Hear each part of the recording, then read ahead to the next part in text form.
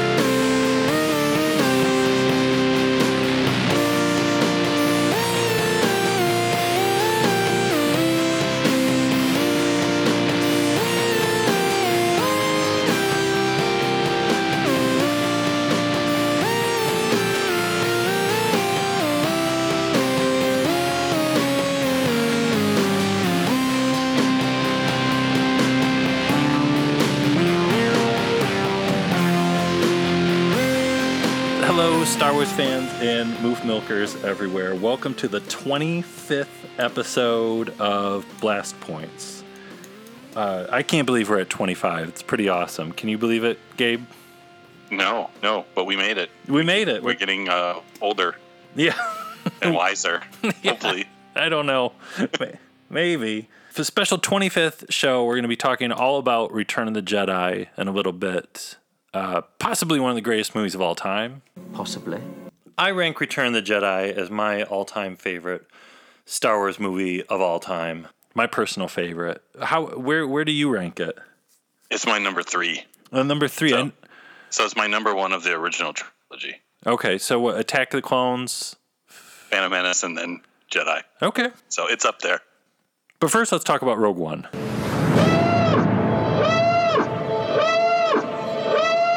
My favorite Rogue One news of the week was a Rogue One cake was spotted. Yeah, that was such a weird thing to be leaked out. Like someone's having a Rogue One birthday like a year ahead of time. I really wanted to eat some of that Rogue One cake. Yeah. And nothing says happy birthday like a death trooper. I don't know if it means you love someone or you want them to die. I wonder if you filmed someone's Rogue One birthday party, then that footage would have to go under reshoots. So also there was some crazy news, and I didn't quite understand what this whole news was about with like somehow kyber crystals might have something to do with Rogue One.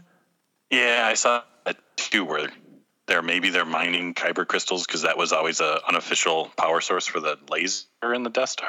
Right, and that was like an old Force Awakens rumor too. Yeah, so maybe, because there's all the spy photos of like orange crates. Yeah. Got to be something in those crates, so why not crystals? My favorite bit from that news was that there was a Nikto scientist in like a lab coat. Oh, yeah, well, wasn't that because it was the actor that played Nikto, so they didn't know if it was just him as himself as a scientist or him as Nikto as a scientist? Oh, please give me a Nikto scientist. Well, that's potentially cool if they're just getting the random creature actors back if they're still alive to play roles too. Yeah, why not? Get everybody back. Yeah, if they can't get Wedge, they might as well get everybody else. I wish Wedge was in Force Awakens. I know. But you know what? There was something crazy I was thinking about Rogue One today. Is what if they get Tamora Morrison to play old Rex? Oh. Especially if Filoni was saying how he's going to make it happen that the old Van Zandt guy or whatever in Jedi is really going to be Rex. Like, even if he doesn't talk, if he's just standing in the background and it's Tamora Morrison with a beard. Oh. Just think about that, yeah. Oh, no. People wouldn't be able to handle it. No. People would be ripping out the seats. No.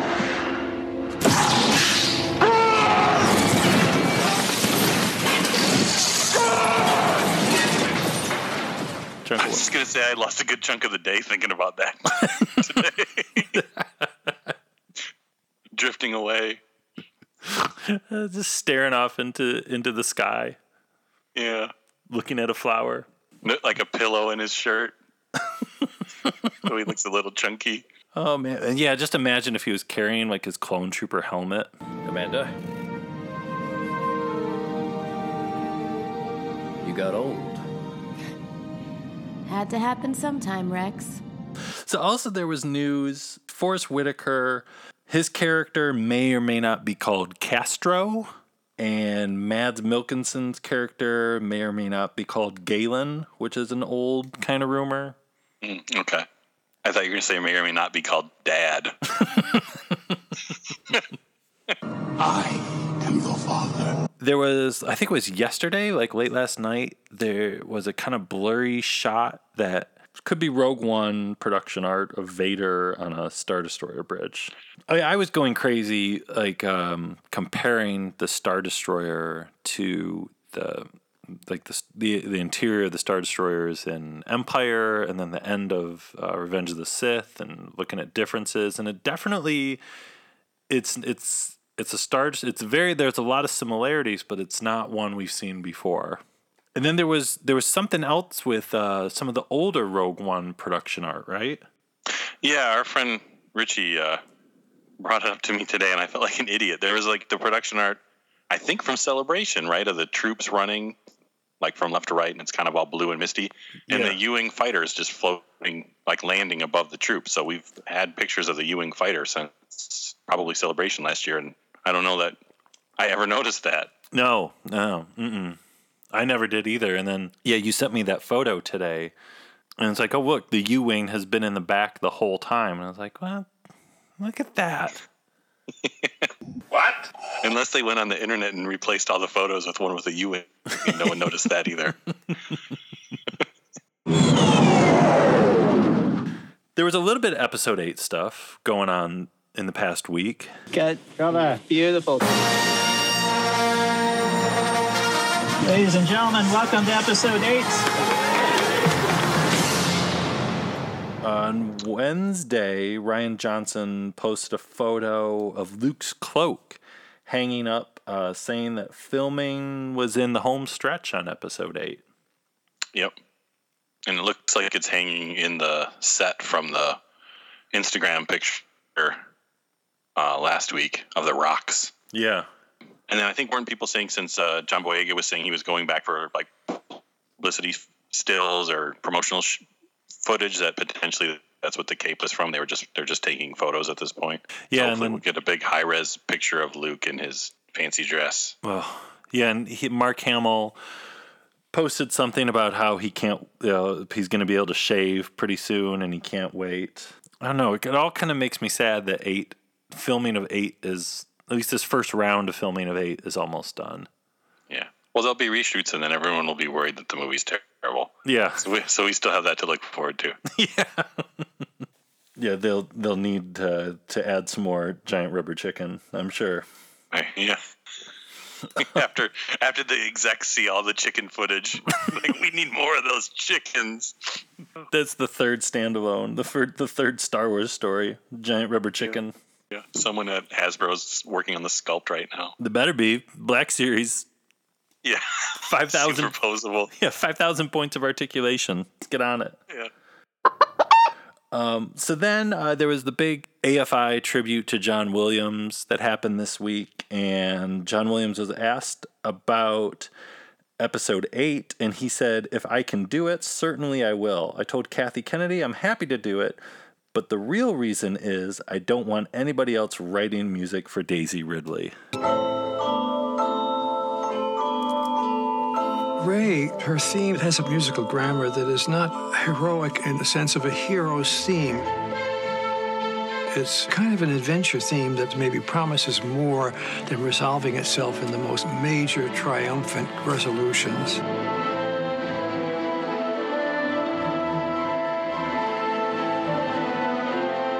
When we first meet her, she's been alone, she's without her parents. I felt a lot of empathy for that girl. And I think Rey's theme needs to illustrate that. So we're just one step closer to some kind of official confirmation that John Williams is doing the score for 8. I mean, this is pretty close to being official, but like honestly, I won't get a real sleep at night until I get like concrete on StarWars.com. John Williams is back. Yeah. Well, and that's the kind of stuff that if they can, they're going to save that for Celebration. They could be saving that for next Celebration. Yeah. To give some, Yeah. Even if behind the scenes he's committed to it, they don't necessarily have to announce it to keep people wondering. It began with the story of a boy, a girl, and a universe. It became an epic battle between the forces of good and evil. Now, return to a galaxy far, far away. The saga lives on. Return of the Jedi. Rated PG. Starts Wednesday, May 25th at a theater in your galaxy. I was 6 when Return of the Jedi came out. It was either 6 or 7. I think we were 7. Yeah, okay. I was thinking about that this weekend too. I was trying to do the math because for a while I thought I was 6, and then I realized because it came out in the summer. Right. I know for a lot of it, there's a lot of nostalgia with Star Wars, and you got to feel like at 7, we were at our most hyped for probably a new Star Wars movie. Yeah, because I think for me, I was thinking that's the first one I really remember seeing in the theater. Like I knew what Star Wars was before Return of the Jedi. Yeah. But that's the one I remember being excited for and seeing it in the theater and basically having my mind completely blown and coming home and running around the neighborhood with a plastic wiffle bat, like lightsaber fighting, like the minute I got home from the theater. I think for us that plays a big part in all of it. Like a lot of the Return of the Jedi merchandise, I remember like the most and have the most fun, like the trading cards and even weird little things like the Return of the Jedi bookmarks. For some reason, I was really obsessed with those. Just weird stuff that Return of the Jedi Shrinky Dinks and stuff. Stuff like that. So yeah, I had a I think when I was 8 the next year, I had a Return of the Jedi birthday. Oh man! And I wanted a speeder bike cake, and some lady made one for me, and she didn't like decorate it to look like a speeder bike. She just stuck the toy on top. And at first, I was kind of bummed. I was like, "Man, I wanted it to look like a speeder bike," but then I realized I got to keep the toy, so I was all right with it. So it turned out to be better. So she painted it. I mean, it's 2016. You should be able. I think your next birthday. You should tell Mrs. Gabe that you should have a speeder bike cake. Like now is the time. All right, I might try that. Still, let me know how it goes. All right. No. Father's Day is right around the corner. It's a good time. That's true. It's a good time to get a speeder bike cake. So one thing I noticed that both 6 and 7 both open up in the crawl with just Luke Skywalker. Mm-hmm. Good point. I thought that was interesting when I went back to Jedi this week. I think another thing, too, that shares in common is they're both kind of ones, too, where they are purposely kind of recapping A New Hope in a way. Yeah. Because Jedi is kind of like very similar to A New Hope, but just bigger and crazier and trying to push things they couldn't do the first time around. Because, it basically opens with the same opening shot of A New Hope, just with the Death Star there instead of the moon. And then a Star Destroyer coming by. Mm-hmm. And that's something I was thinking about, too. The awesomeness of the Imperial Shuttle and everything about the Imperial Shuttle is vastly underrated. That's true, because pretty much tons of ships, even to this day, are based on that design. Right. There's not enough Imperial Shuttle stuff out there. Yeah, they haven't made a lot of toys. No, there's a Lego set though. I know, but you can't go to the grocery store and find like a Star Wars T-shirt with an Imperial Shuttle on it. Yeah. There's an Imperial. There is not Imperial Shuttle like not Fruit Loops. What are those things? Fruit Roll-Ups. Fruit Roll-Ups. No, there's not Imperial Shuttle Fruit Roll-Ups. And like I started getting mad thinking about it because I'm like, like the Target Millennium Falcon, the red Target Millennium Falcon T-shirt that everyone has. Mm-hmm. Why has there ever been like a diagram T-shirt of the Imperial Shuttle? Yeah, well, I don't think the Empire had Wookiees in mind when they designed her, Chewie. There's like one for X-Wings. There's one for AT-ATs. There's everything, but no Imperial Shuttle. Yeah, there should be more stuff. There should It's a good vehicle. It's awesome. All right, hang on. So I notice also when the Imperial Shuttle is landing in the Star Destroyer, you can really hear the Rogue One alarm. Also, Vader's entrance in Return of the Jedi, I think, is the best Vader entrance ever. Yeah, totally. And it's the inspiration for Kylo Ren's entrance. Yeah, with the steam and everything coming out of the landing craft. Vader is so shiny in Return of the Jedi. Yeah, shiny and dark. Very dark. Like you can almost not see him, even with all those lights. He's so dark. It's all the evil. One thing I really noticed in Return of the Jedi this week that I was really enjoying is Moff Jerjerrod. Mm-hmm. Through the whole thing, his facial expressions constantly, like number one, when Vader tells him that the Emperor is coming and we shall double our efforts and all that. But at first, when he tells him like that the Emperor is coming, like Jerjerrod's face.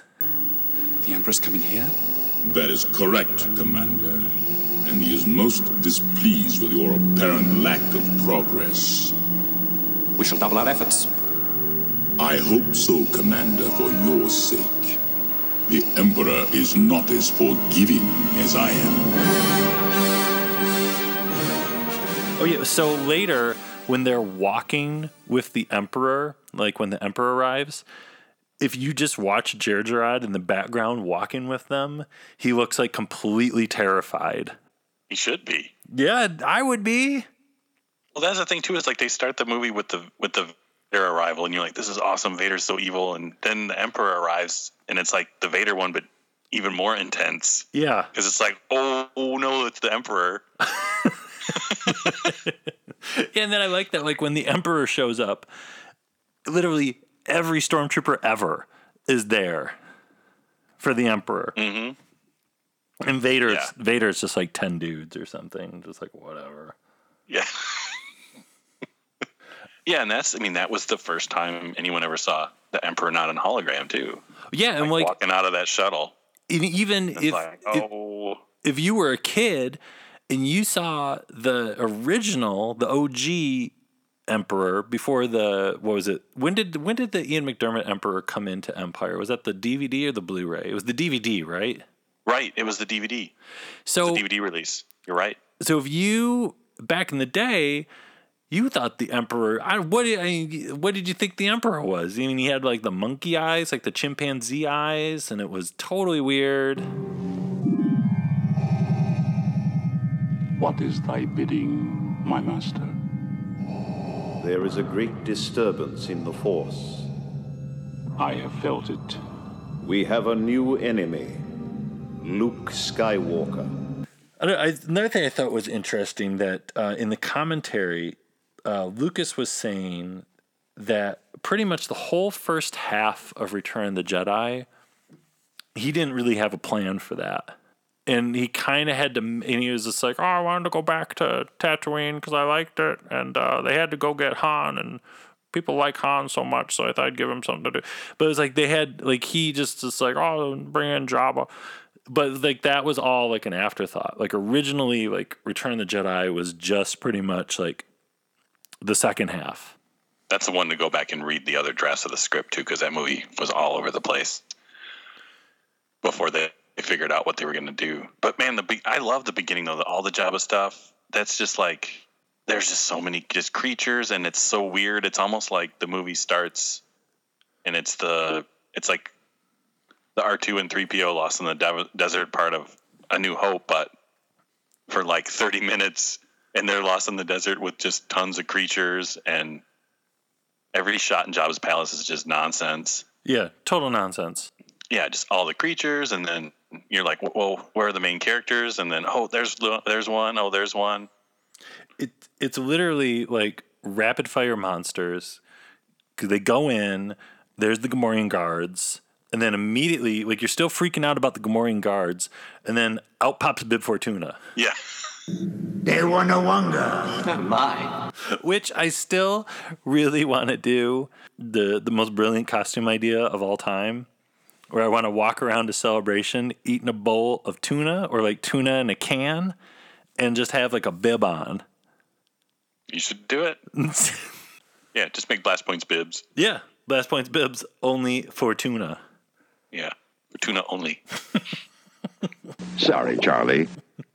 And then finally, after you see Bib Fortuna, then you go straight into Jabba the Hutt, which even that is like the ultimate in insane. Yeah, because it's just really weird and goofy. And I guess I understand, like, if you were an older fan at the time, why maybe you don't like it. And I think that's an interesting thing with Jedi too, is like Jedi's kind of the real beginning of fans kind of splitting between what Star Wars they like and don't like. And it's kind of like, depending on, I think people who like Jedi probably tend to like the prequels more than people who didn't like Jedi, because that's really the beginning of when it just gets crazy. Yeah. And and Jabba's palace is kind of like the beginning of the crazy. It sets the tone for what's to come from then on out. Because there's the monks, the spider robots with balls of water. There's like the Asian Rambo dude in the background with the headband. So much good stuff in Jabba's palace. The thing, I don't remember its name. It's just like a tongue that's stuck to the wall. Yeah, what's up with that? I look at that all the time, and I always think about that. Yeah, what is this thing? Then Luke's hologram shows up. Luke's all in black. His hair looks like a peanut. And he's just declaring himself a Jedi Knight, right? Yeah. And he's like, hey, Jabba, guess what? You can take these droids. I don't need them anymore because I'm a Jedi Knight. And it's like, what? Yeah. What? I mean, you think about it, like, we're all spoiled on Return of the Jedi. We've all watched it 5 billion times. But you think about it, if you're sitting there in the theater in 1983, what? Yeah. Yeah, what? His hair looks like you're just absorbing it. He said he's a Jedi, and then, wait, now he doesn't want the droids anymore. Yeah. He's got peanut hair. What happened to him? Yeah. He spilled ink on his clothes, and they're all black now. Yeah. That you cut right to Frozen Han Solo, which is, pretty awesome. And Jabba's just like hanging it up in place, laughing about it. Ha ha ha. Yeah, everybody's laughing. You know what? I've felt dumb because I know this. I don't know why I never noticed this, but the Tauntaun head next to Han, I never really noticed it before. Really? Yeah. I was too busy looking at Han. I thought they smelled bad on the outside. And then you got one of my favorite scenes in the whole movie, the droid torture room. That's like in a scene full of just out there craziness. They just kick it up to where there's just a room where they're torturing droids, which really doesn't make any sense. No. And it's kind of creepy if you're a kid. Yeah, you got one of the best characters in the whole saga, 99, who has one of my favorite lines where he just splendid. You're a feisty little one, but you'll soon learn some respect. You got a gonk droid screaming while like hot things are being put on his feet. Yeah, burning his feet. Yeah, like the little tiny droid getting ripped apart. Yeah. I wonder if that will... No!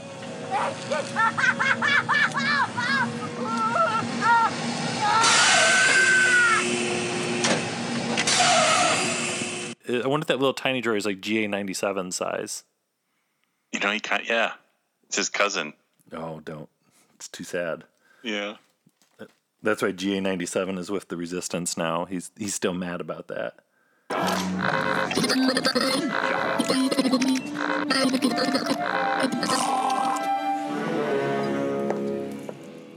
I will have my vengeance. Subtitled, I will have my vengeance for my cousin. Yeah.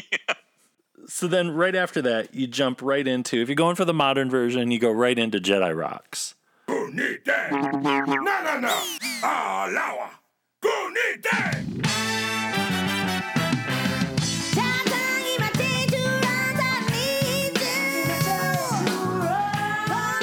Which I like. We talked about it on if you go back to the special editions episode, you can hear us talk for a good 4 hours about Jedi Rocks. Yeah, we're probably far too long about Jedi Rocks. Yeah, but I feel like it's still worth talking about. Yeah. Well, one of the things I noticed this time too is everyone always complains about like fuzzy man like running right into the camera and getting too close to the camera and that sort of thing. Yasm. But that's Yasm. Thank you. Yeah. But that like totally fits with like the scenes before with the Gamorrean guards where they're like, there's the shot of the door, Jabba's door, and then the Gamorrean guard just like walks into frame and he's like way too close to the camera. Yeah. It fits. The cinematography is kind of weird in Jedi. It is. Especially coming off of Empire, which is so kind of polished. Yeah. Jedi's a little rough. You know, something I was thinking with Jedi Rocks is I feel like Jedi Rocks is 100% George Lucas. I like everyone always talking about how eccentric he is and kind of what a weird Northern California dude he is. You know, I bet you he loved Jedi Rocks. Yeah, I can see him probably chuckling to this day whenever it's on. Yeah, like because it's like right out of his mind. Yeah, that's pure George Lucas, I feel like. That whole beginning of the movie is kind of pure George Lucas in a way. I'm sure, which is an interesting thing to think about because, like, even when listening to the commentaries again and then reading Rinsler's making of book, you get the impression that everyone loved Richard Marquand. Like, everyone always says what a great guy he was, but you also get the sense that he was hired 100% to deal with the actors. Yeah. And everything else seems like it was Lucas's movie. Yeah, anything that didn't have actors in it, Lucas was working on. Right. Including like the post-production, everything else was and like it seems like you hear about Richard Marquand asking about even effects stuff, and Lucas basically would just say like, "Oh, don't worry about it. We'll fix it later." You're not going to have anything to do with that, Marquand. Yeah, like he didn't really know what was going on with the movie necessarily. No. Within the scenes he was shooting. Yeah. His job was to to do the things Lucas didn't want to do, which was talk to people. Yeah. So then Leia walks in dressed as, how do you pronounce? Boushh? Bosch? I always said Boushh. Boushh? Boushh? Boushh? One of the coolest bounty hunter outfits of all time. Yeah. With her 80s metal spikes on her gloves. Oh, I love it.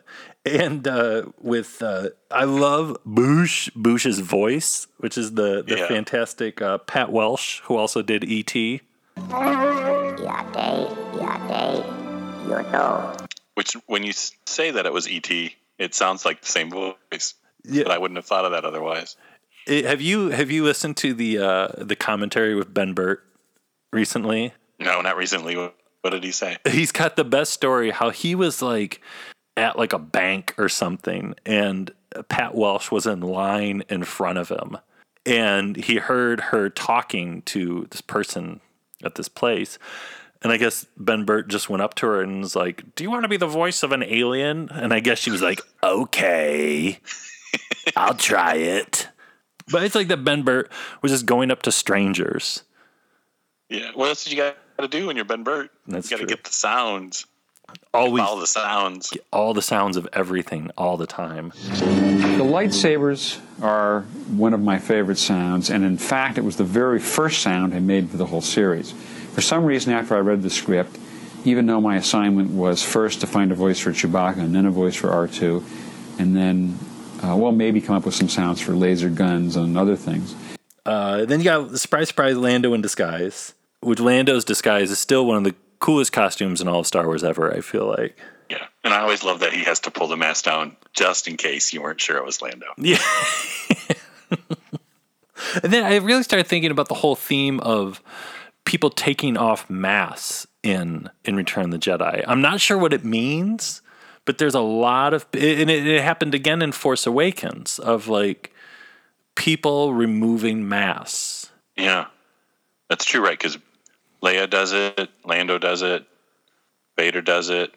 And then Force Awakens, it's everyone in the beginning is Finn and Rey and Kylo Ren. There's a lot of masks being taken off. And if anyone has a great theory on the deep meaning of removing masks, let us know. And then you cut right to the outside of Jabba's palace, and you got the little burping frog guy, which is one of my favorite parts. Yeah, especially that's a good one if anyone has the making of book. I think it's in the paper version. It's definitely in the digital version where they talk a lot about that scene and how when they first shot it, the frog was giant. So basically, when they first filmed it in the frame, the frog was like as big as Jabba's palace. Oh my god! And it totally looked like it was just all about the frog. And they ended up having to reshoot it because it was like instead of being an establishing shot of Jabba's palace, it was just like this close up of the giant frog eating something. There's some still footage of it in the book. It's great. It was huge. I would have loved a giant frog, but it kind of wouldn't have made sense. You would have been like, where was they inside of this giant frog? Maybe they should have been inside of a giant frog. Maybe that was okay. They should have. Maybe they were for all we know. Yeah. Jabba's palace was an afterthought. Originally, it was a giant frog. It was Jabba eating frogs inside of a frog. Taking a mask off. What does it mean? What does it all mean? So deep. So then, I don't understand. So Han is defrosted. It's still a great effect of the Han getting uncarbonated. Then you got Han and Chewie's hug. Great hug down there. Before the hug, you have one of my favorites part where there's just like the curtain and they pull the curtain away and it's just Jabba laughing. Yeah. And then somehow when they turn the camera back around, there's just all the creatures there watching them and laughing at them. I love that part. Yeah, there's one great shot in there of just there's like one gold creature shot of them all kind of standing together. And there's one human dude way off in the corner who, like, a couple years ago, I went crazy online trying to find out the name of the one human dude. He just looks like Rick Springfield hanging out in the corner. Was it Rick Springfield? No, it's not. But I guess he's like the only person in Return of the Jedi that's never been given a name. I think we talked about before, like, one of the best panels at Anaheim was the Cantina, like the secrets of the creatures of the Cantina, or Secrets of the Cantina. Yeah, it'd be so awesome, like a Secrets of Jabba's Palace panel. Yeah, well, maybe once they figure out everyone in the Cantina, they'll move on to Jabba's Palace. I would barf on myself. Good thing you have a Blast Points bib. Yeah, those Blast Points guys are too raw, barfing all over their bibs. Put in your reservations for a Blast Points barf bib right now. You're right. Those bibs are for Duna. They're not for barfing.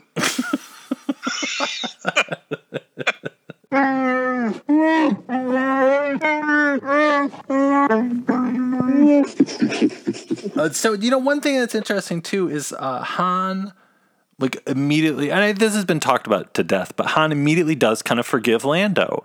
Where if you think about it, the last time Han was awake, he was crazy pissed off at Lando. Yeah. Like, I wonder if Chewie fills Han in. That could be in the hug scene. Yeah, like after it cuts away.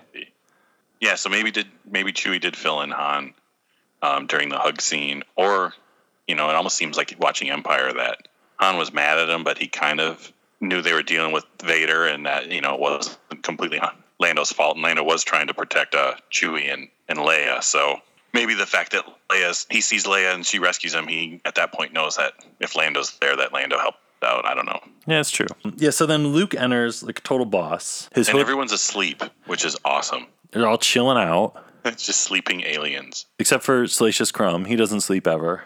Right. And the punk rock Doug. Could be Sebulba's cousin. Sebulba's cousin's still awake. Yeah, he's cruising around. Yeah. Luke's just like force choking out Gamorrean guards coming down the stairs. Just acting like a total badass, talking to Jabba, not even sweating it. Well, he's going full on dark side almost at that point, too. Just choking people, and he's not using the force for knowledge or defense at that point. No, it's true. It's not. So then he goes down into the Rancor pit. Rancor, one of the sweetest monsters of all time. And you know something, too? The Rancor was really, like, 83 is really interesting because that was kind of the tail end, like that. Well, really RoboCop and kind of 87, but, like, stop motion was kind of starting to come out, you know? Yeah, it was going out of style. Yeah. Well, and isn't the Rancors a combo, I think, between there's some rod puppet stuff, too? Yeah, and there's some shots still of, because they did a version with Phil Tippett of just like his hands and his head in their controlling parts. Yeah, they did the full body one, too, that they didn't use, so, which is just neat to see. Yeah, what making of is that in? I think that's all in the book. Yeah, I think you're right. The making Return of the Jedi book is really good for this stuff because they also, I think it has the great photo where it's the Rancor fighting the dragon from Dragon Slayer because they were working on both at the same time. Oh my god! Yeah, it's a good picture. Did you know that the Rancor Keeper, his voice is the Hardware Wars guy, right? Yeah, Ernie Facilius. Yeah, yeah, that was great. Hardware Wars, a spectacle light years ahead of its time. Starring Fluke Starbucker, intergalactic boy wonder. Augie Ben Doggy, venerable member of the Red Eye Knights. So then you get out into the sail barge parts, and I still love that R2 is just completely chill, serving drinks. Yeah, and there's a couple shots of the squid head dudes dancing, I think. Yeah. Which is always fun to see. So then you got one of the most awesome parts of the whole movie, Luke's triple backflip, coming up, jumping the saber. Yeah. Well, and even before that, the pit music is one of the best Star Wars cues, probably in all the movies, which they've used quite a few times for trailers, but just the boom, boom.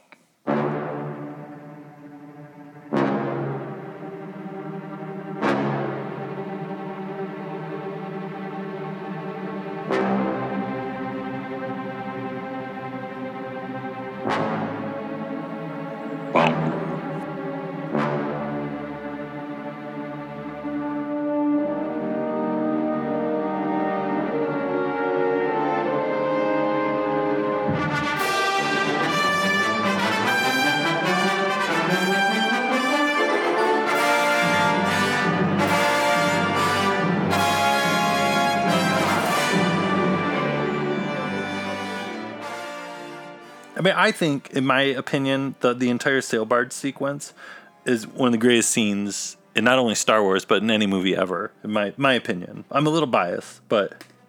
I'll agree with you. You know, it's such a perfect setup with the music, and then you're like, what are they going to do?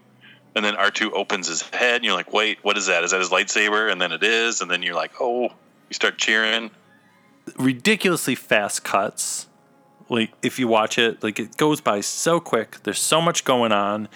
And it's crazy, too, because, like, Lucas, like, over and over in the commentary says how hard it was to put together and how it had to be completely rescored because, like, there were so many edits being done to it and how he's not very happy with the whole sail barge sequence. But it's such a cool sequence. I was like, I don't get what you're talking about, man. And Luke's lightsaber blade is giant. It's so long. Yeah, it's huge. And I love the one part where Luke jumps onto the other sail barge, and it always reminds me of like one of the wacky wall walkers, like the octopuses, you know? Because Luke just literally jumps onto the side of a sail barge and just sticks there. Sticks to it, yeah. He's got force stick. Yeah. Some dude tries to come out, and Luke just like knocks him on the head with a lightsaber or something, and he comes flying out. Mm-hmm. The Sarlacc pit is amazing. Lando's hair is amazing. Lando's scream is amazing. It's got tentacles. I think it's one of the best ever. Come on.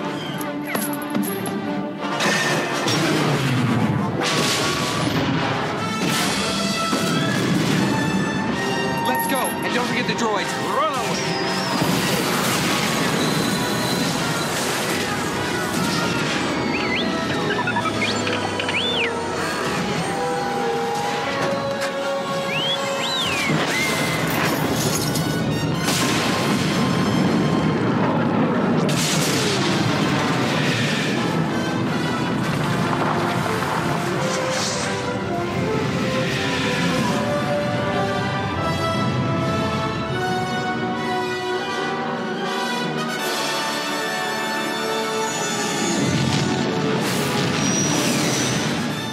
You really don't get to see a whole lot of what's going on inside the Death Star 2.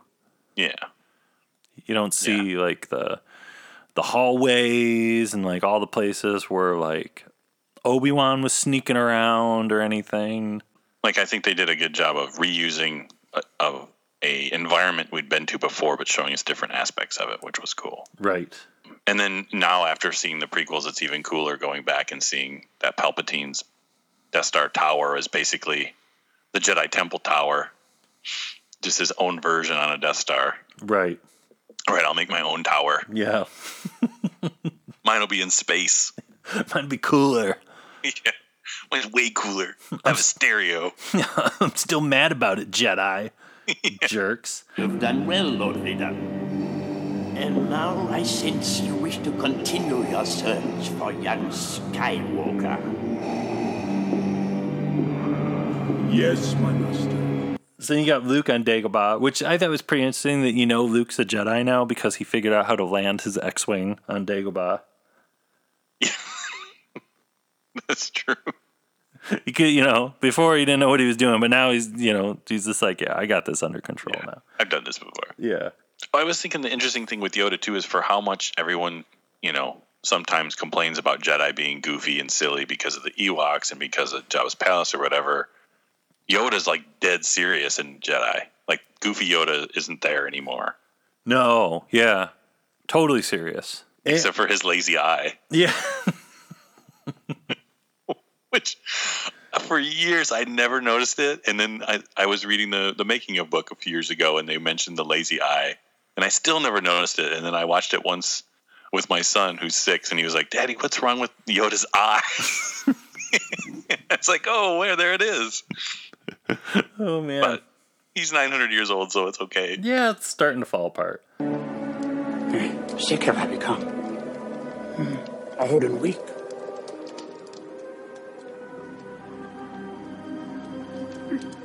When 900 years old you reach, look as good you will not. I thought it was interesting when I watched it just recently how Yoda warns Luke, anger, fear, aggression, once you start down the dark path, forever will it dominate your destiny. And I started thinking about it. I was like, well, it's very much in the context of like the end of Return of the Jedi, but also like anger for the death of Han, fear, something that if Luke was not able to protect Rey or Leia, and aggression could be all kinds of things for Luke in Force Awakens and beyond. It could be from the fear or the fact that Luke may think that he failed with passing on what he learned, training Jedi. Like, the aggression could be all kinds of things. So I don't know. I thought that was interesting that, like, as much as it was about Luke facing Vader at the end of Return of the Jedi, like, Yoda's warning to Luke also kind of talks about him in the sequel trilogy world.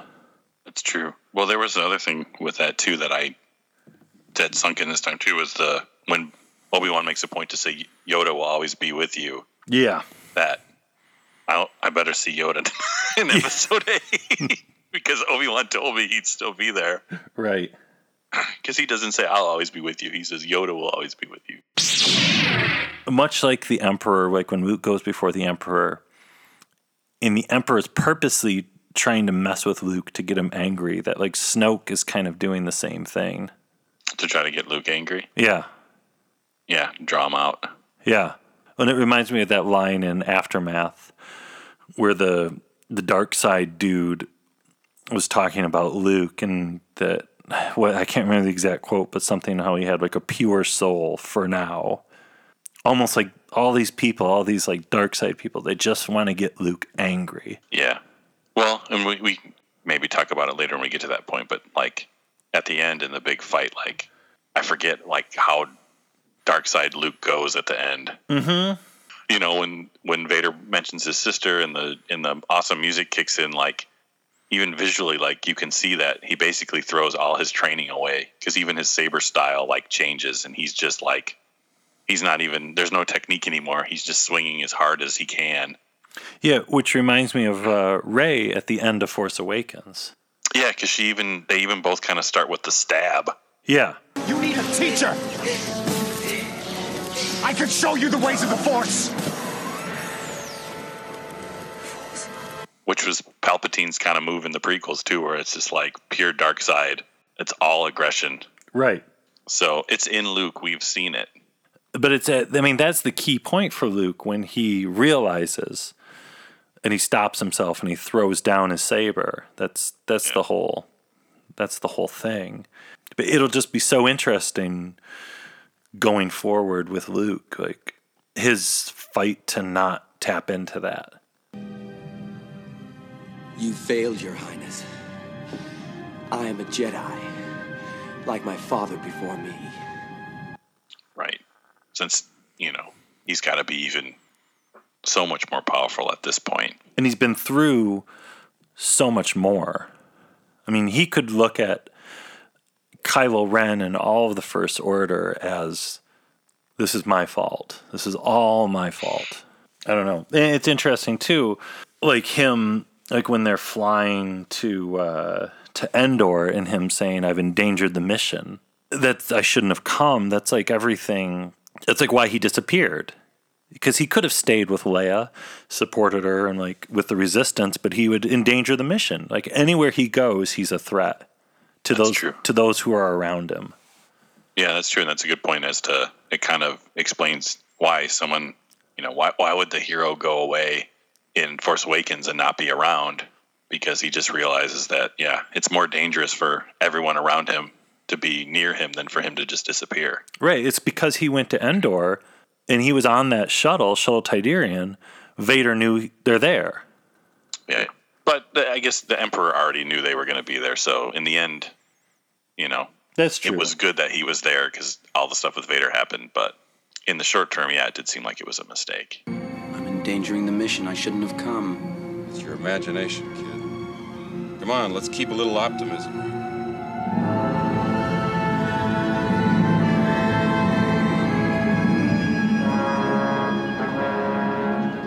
Shall I hold them? No.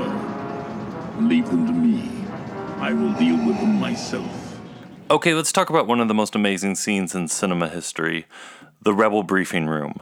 The Rebel briefing room is so good too because it's like the hero version of Jabba's palace. Yes. Where it's just every wall to wall creatures and rebels and just awesomeness. Yeah, right away you get General Lando. Somebody must have heard about his little maneuver at the Battle of Tanab.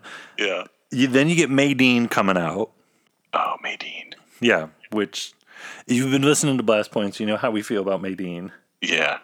And do you remember the even crazier thing with Maydean? Why he has the beard? It's a fake beard. Yeah, because they already made the figure. and he had a beard, so they had to stick a beard on the actor. Perfect. So I'm guessing they probably already had the hairstyle too, which is why his hair is so crazy. It also is peanut hair. Then straight after Maydean, after your mind's been blown by Maydean's hair and his beard, we go right into Akbar. Admiral Akbar, please. You can see here the Death Star orbiting the forest moon of Endor. Wasn't Mon Mothma first, though? Oh, yeah. How could I forget Mon Mothma? Yeah. Yet operational. The Death Star... And the best thing with Mon Mothma, I don't know if you notice this, is kind of like Jar Jar. When she's not talking, if you watch her face, yeah, her face is so serious and like so intense. It's just like you're watching Akbar talk, and then there's Mon Mothma, and she's like so into it. She's thinking about all the Bothans that died in Shadows of the Empire. Yeah, it's like she just read Shadows of the Empire, and she's like, oh man. That's see it on her face. That's the face. She's thinking about the refreshers. All the refreshers. What Caesar must smell like. Caesar's chest. Yeah. Vader's garden. So you got some wild computer graphics of the Death Star, which then made me think that like A New Hope, Return of the Jedi, and Force Awakens all have Death Star computer graphic scenes. And Attack of the Clones. That's right. So more Star Wars movies have Death Star computer scenes than don't. So far. You'd have to think it's going to be in Rogue One. A major weapons test is imminent. We need to know what it is and how to destroy it. Yeah, you're right. You got Admiral Akbar saying superstructure, which is never gets old. Fly into the superstructure and attempt to knock out the main reactor. I like that the medical droid belly is flashing for no reason. Somebody's getting a phone call. It's either a phone call or they just want everyone to know there's like a sale in the commissary or something. The lights are flashing, 50% off. You got Wedge standing in the back, looking like the biggest badass of all time. All the prune faces. Eye patch. Just rebel pilots all over the place. And I think, isn't that the scene with the David Prowse cameo? Is it? I think when one of the last shots with the droids, I think it's David Prowse sitting in the bottom of the frame, just in a rebel uniform. I think it's him. I did not know that. Yeah. So then, shortly after that, you got the speeder bike chase. Just pretty amazing. Quick, jam their comm link, center switch.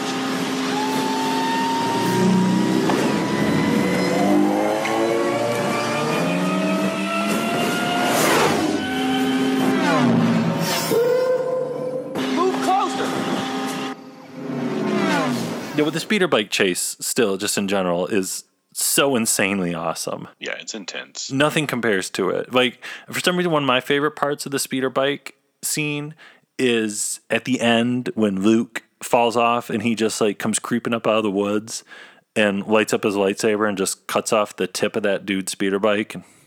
Mm-hmm. Well, and before that, he's blocking the blast with his saber. Oh, yeah. It's kind of like, yeah. That's inspiration for all of the prequels, really. Right. Of just Jedis blocking laser blasts with their saber. Do you remember the t-shirt I had in the 90s that was an all-over print Star Wars t-shirt with just blurred woods, and on the front was Luke and Leia on a speeder bike, and on the back was a biker scout on a speeder bike? So they were like forever chasing each other around the t-shirt. Do you remember that one? No. Yeah. I don't think I ever saw that one. I only wore it on the most special of occasions. I never came and saw you on Easter or Christmas. A wedding with or weddings with a bow tie around it. So Ewoks. I always liked Ewoks. Listen, I got no problems with Ewoks. We are the Ewoks. Friendly spirits from the forest go. We're friendly spirits from the forest go. We are brave, we are bold, like our storytellers told. And we're strong and we will fight, and we'll stand up for our rights. We're the Ewoks eat people. Yes. And Wicket would have eaten Leia, but she had some snacks for him. Yeah. Which I always wanted to eat those snacks. I know, they look so good. I don't know what they are, but it's good. That and the food Luke had that Yoda took. Like, it must have been good. So Return of the Jedi, when you get into the kind of the final act, I still feel like Return of the Jedi has, I feel like also with Phantom Menace, but more so Return of the Jedi, one of the craziest 3-level endings of all time ever. Oh, yeah.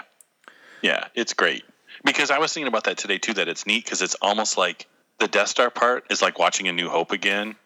And then the Luke Vader stuff is like watching the end of Empire. So it's like watching A New Hope and Empire at the same time. Right. And then there's the end of Jedi, which is the Endor stuff. So it's basically you're watching the climax of all 3 movies at once. Yeah, it's like that thing that was going around on YouTube years ago where somebody playing all the Star Wars movies at the same time. Yeah. Yeah, it's pretty much that. It pretty much it gets kicked off with a kind of 1-2 punch. Luke and Leia, the Luke and Leia on the balcony scene talking about Padme, which is pretty awesome.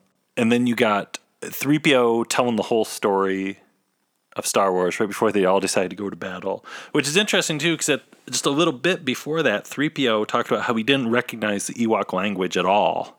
And then just like a few hours later, he's telling the story of everything that happened before.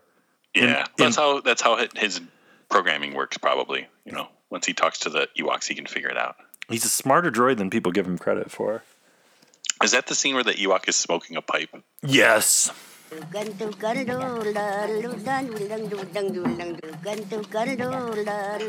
guy. And then, so you got Luke and Leia on the balcony, like on Endor, talking about Padme. Luke laying down the truth. And then just a little bit later, you got Luke and Vader on a balcony with one of the most awesome scenes of all time ever. Again, because like they're having like, they're having a battle. And what's crazy is the last time these two people have been in the same room, it was all like screaming and sweating and cutting off hands.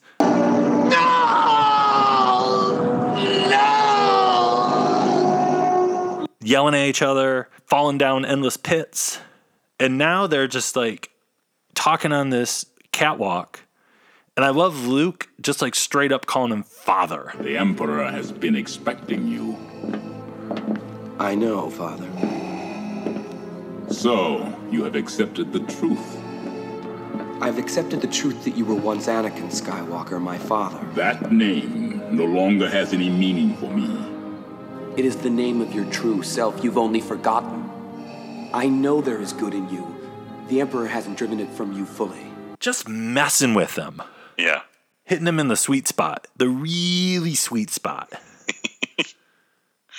Yeah, I always like that. That's a great scene. And the fact that he shows up in an AT-AT. Yeah.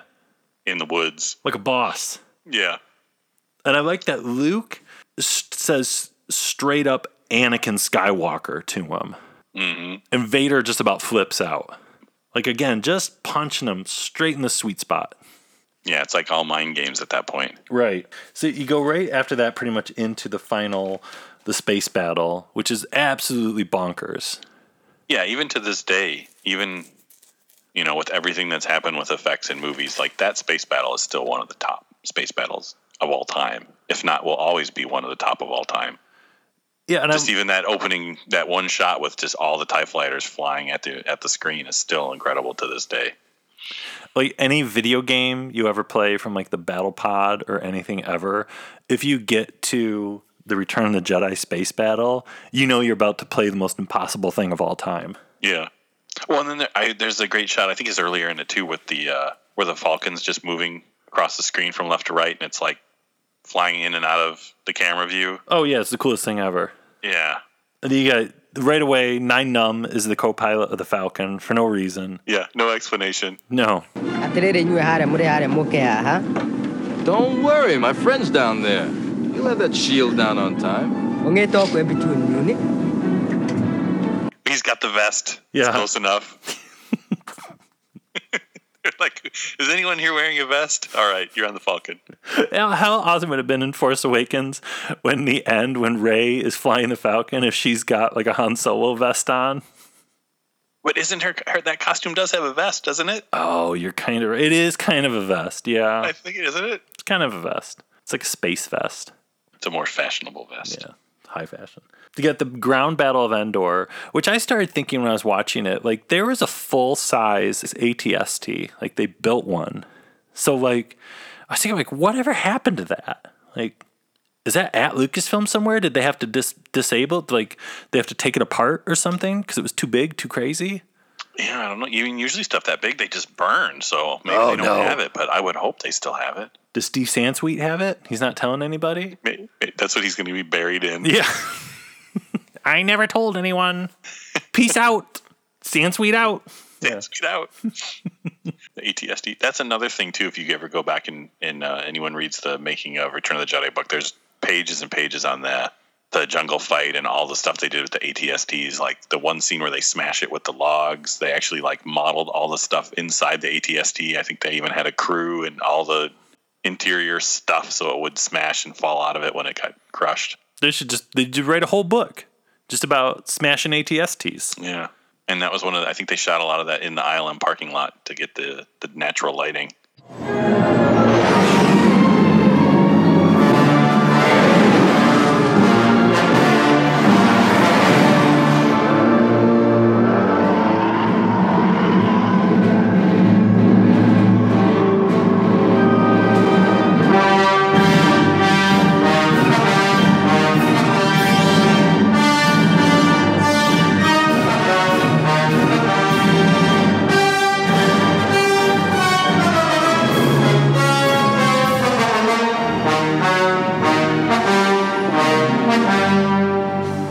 So then you got Luke going before the Emperor, which is just fantastic because I really love Return of the Jedi Emperor Palpatine because he is the most evil, the most outrageous. His eyes are glowing.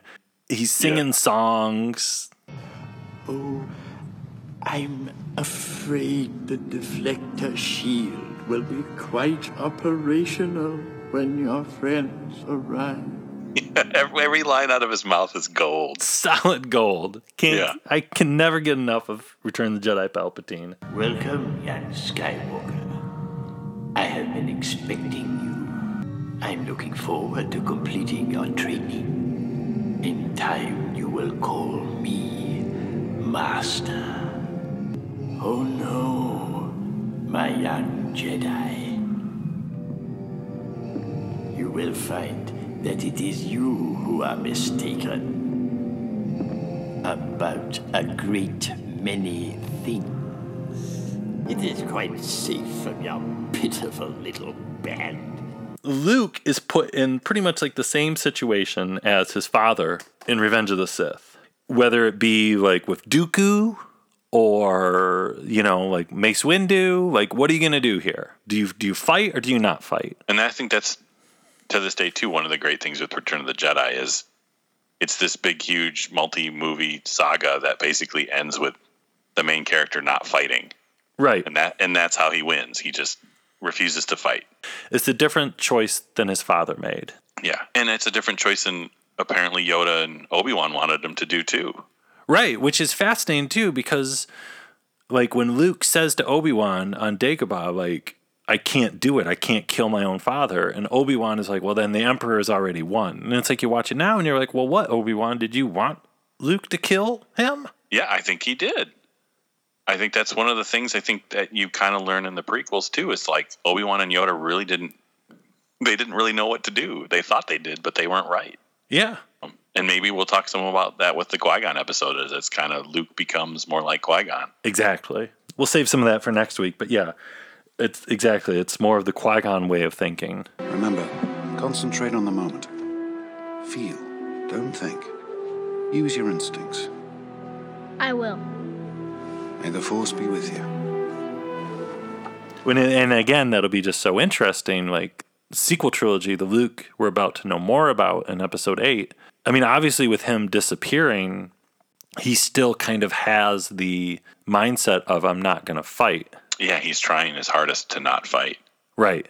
So, yeah, I think that's a good point. That maybe that is where they're going with the sequel trilogy. Is like, what will it take, or what has to happen for fighting to be the right solution, or will that never be the right solution? I don't know. You failed, Your Highness. I am a Jedi, like my father before me. And also, again, it's interesting with after, your sister and never. That's the first time in a Star Wars movie that a lightsaber fight had been set to music. Yeah, I never thought about it that way. It's interesting. And also, it's choir, which again was repeated again in Phantom Menace, where so much of Duel of the Fates is choir driven. Yeah.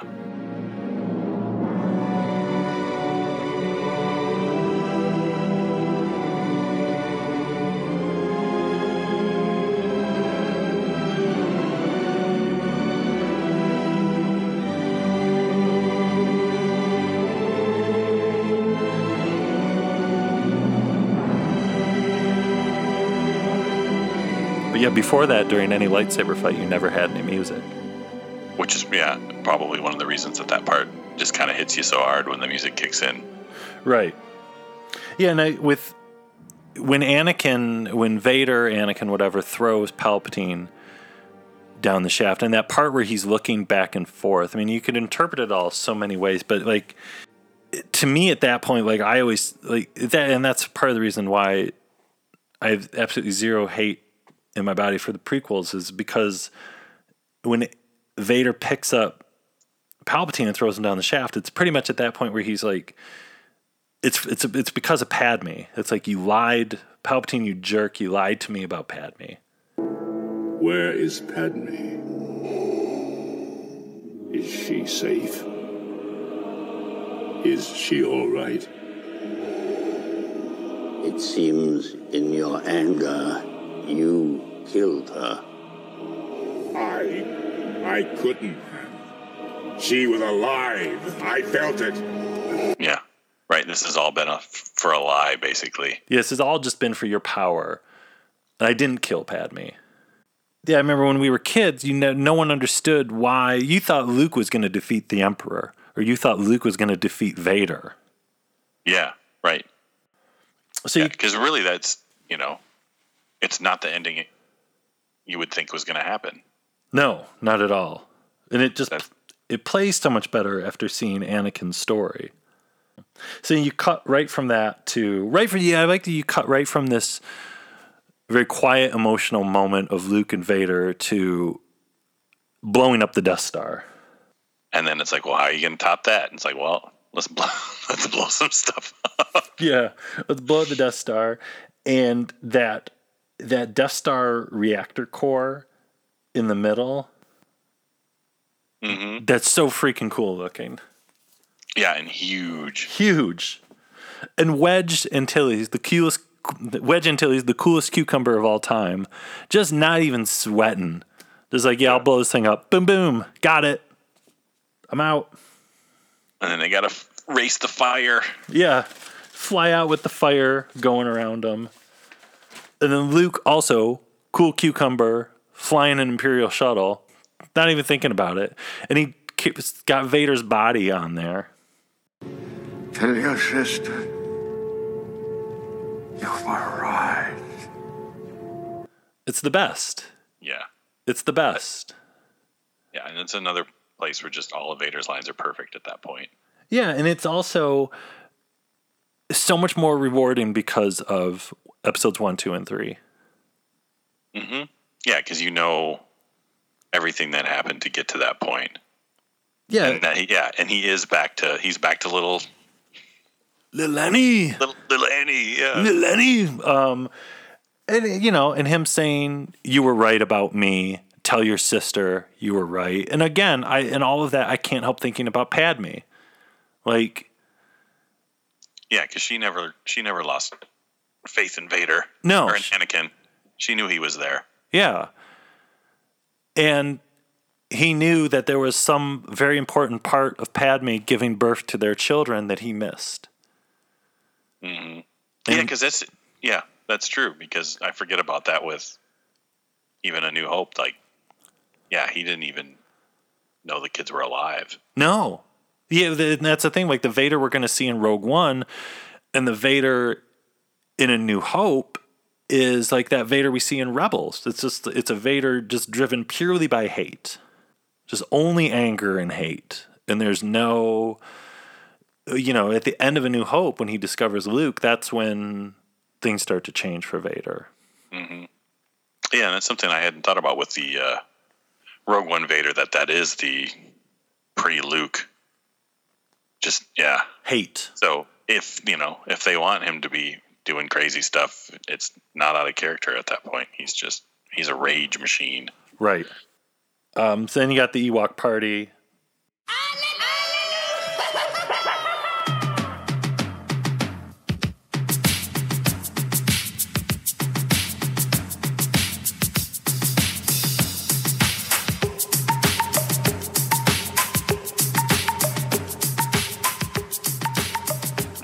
Ewoks can dance. Ewoks can dance.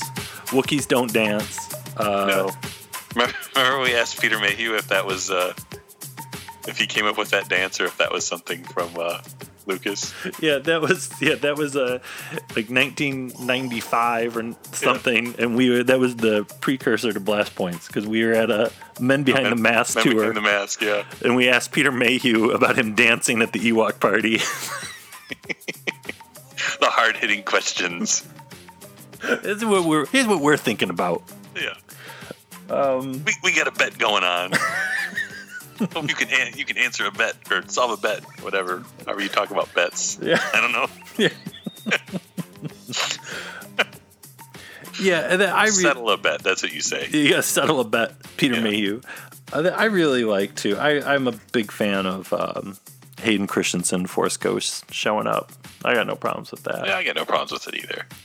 Because really, too, Vader in the suit doesn't really look like Sebastian Shaw as a ghost either. No. Because he's just this like white egg face. So he could very easily, when he's not, an emaciated white egg, could look like Hayden Christensen too. Yeah, why not? I'm all for it. And when you watch all 6 movies, it's great to see Hayden's back. Yeah, it makes it all so much more meaningful, in my opinion. Yeah. And then it's, in rewatching Return of the Jedi 2, after seeing Force Awakens, and now episode 8 is still kind of foggy, but it's starting to come into focus. It's just so awesome to kind of know what happens next to these characters. Yeah. Well, that's one thing I wanted to bring up too.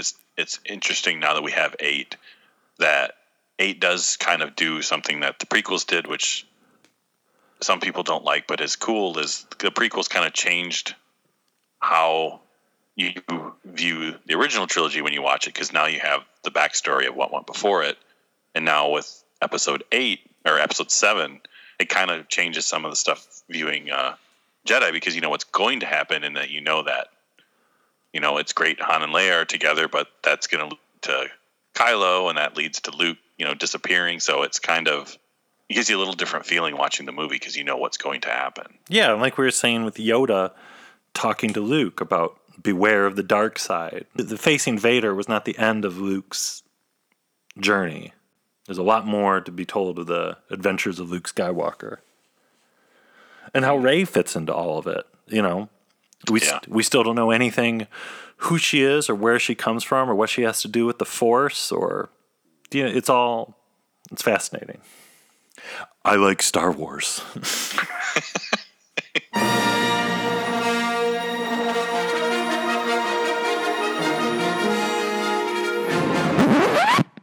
It's okay. Yeah, it's all right. It's all right. So right before we recorded, I went on Twitter and I asked folks what their favorite things about Return of the Jedi are.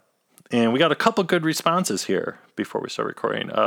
Steele Saunders, host of the Fantastic Steel Wars podcast. Perhaps you've heard of it. He said, this is good, springboard front flip, saber catch, ignite, clean house. The best thing I've ever seen. That's true. Yeah, which, Steele Saunders, I could not agree more. Yeah. And then Shannon, she's on Twitter at ShannonJoy26, said, everything Luke does. The Luke and Leia talk, the moment at the end with the Force Ghosts, and that's all she got. Which I agree. Everything Luke does is the best. Yeah, Luke is the Return of the Jedi superstar. Yeah. He's the winner of Return of the Jedi. Then our friends over at Roku Depot wrote Ewoks, Jabba, and the Emperor equals winning combination. Couldn't agree more. Brandon Harbeck, he's at Brandon Harbeck on Twitter, wrote, every scene with Luke, Vader, and Palpatine on the Death Star 2 is gold. Absolutely.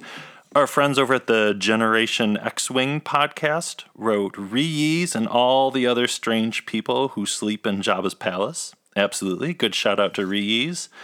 And our friend Ian, who's on Twitter at The Porch Awakens, he's got a bunch of them here. He got Daiwanawanga, the droid torture chamber, Yoda disappearing, and only his farts remain. When Luke says, I'm with you too. And then he says, when Obi-Wan goes from a certain point of view, Max Rebo jamming. And when Boosh says, you have hibernation sickness. But that's pretty dynamo list there, I would say. So thank you, everybody, for writing in with your feelings on Return of the Jedi. And these last points, too accurate for sand people. Only Imperial stormtroopers are so precise. So, Gabe, we have a new iTunes review. We do. It's a good one. It's titled Here Goes, and it's from Jesse plus James. Or is that Jesse and James? It says, I present to you a gift. These two podcasters. Both are hardworking and will serve you well. Pros. Number 1, witty and upbeat banter. Number 2, awesome sound effects. Number 3, huge variety of topics. Number 4, just the right length. Yeah. Now, cons. Number 1, stuck up. Number 2, half-witted. Number 3, scruffy looking. Number 4, nerf herders. Wow. Yeah. Well, Jesse plus James. I like to think of myself more as a moof milker myself, but we are a little scruffy looking. I would a little on the scruffy looking side. Yeah, especially if you saw us at Motor City. Yeah. There was some scruffy going on there. And I would agree very much with half-witted. Well, that's why there's two of us. That's true. They have a full wit. Yeah, we have at least one wit between us. Yeah. You must contact me. So you should leave us a review on iTunes, just like Jesse plus James did. If you're listening on iTunes, just head over there after listening to the show. Leave us a 5-star review. Write something, and we'll read what you write on an upcoming show. Yeah. And if you have questions and comments and things that you write on Facebook or Twitter, we'll probably read those too. Yeah. I totally, we haven't had too much of that. And I'd love to have more. Leave us some more, questions, comments. Ask us anything, really. You can listen to us. We're, of course, on iTunes, and we're on SoundCloud and Google Play and Stitcher. Pretty much anywhere there are podcasts, pretty much I think you can find Blast Points at this time. And you can read, I do some Star Wars writing stuff on doomrocket.com. I do recaps of Clone Wars episodes every single week. This week, it's Bombad General, I think. Oh, so you're back to the more Jar Jar episodes. More Jar Jar, and I think, isn't Bombad General the one with the weird Jar Jar voice where it's not Ahmed Best?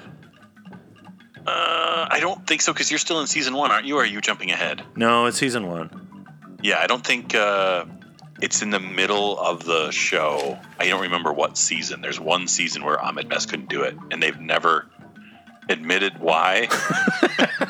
It's a mystery. Maybe someday we'll figure it out. But yeah, I think it's one of the middle seasons. It's not Ahmed Best. And then he comes back later, so it's even more confusing. Yeah, so I think that's pretty much it, right? I think, that's Return of the Jedi. Yeah, that's Return of the Jedi, the greatest movie of all time. It might be one of the greatest. I'm going to say the greatest movie of all time. Possibly the greatest thing of all time. It's no Attack of the Clones, but it's close. So with that, thank you for listening. Tune in next week for the Qui-Gon-a-thon. On behalf of Blast Points, as Jason. As Gabe. And we'll see you next time. Bye-bye. May the Force be with you. Goodbye, old friend. May the Force be with you.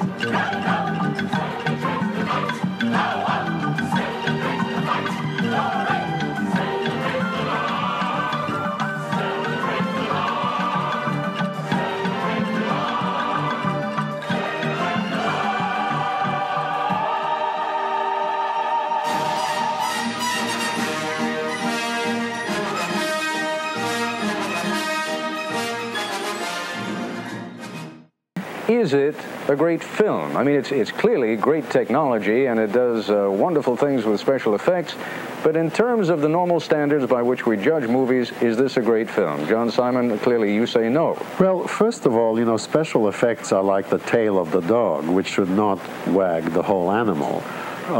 When you have a film that's 90% special, and that's a kindly estimate, 90% special effects, you might just as well be watching a animated cartoon, because finally all those special effects begin to look totally unreal. You're looking for something that looks like flesh and blood there.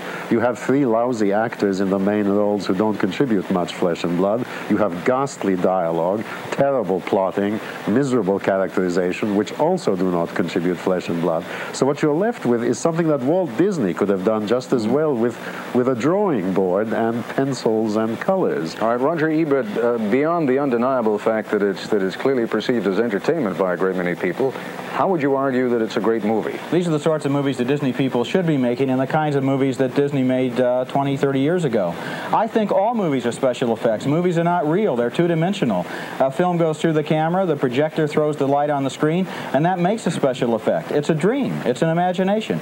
As to whether this film is good or not, it excited me. It made me laugh. But I think, in my own movie-going taste, to be broad enough to also understand why a bunch of people might want to get together and see a Star Wars movie and enjoy it. Gene Siskel, is it not possible to separate these two and to say, yes, there's such a thing as great entertainment, but it's not a great movie. Let's not pretend it is.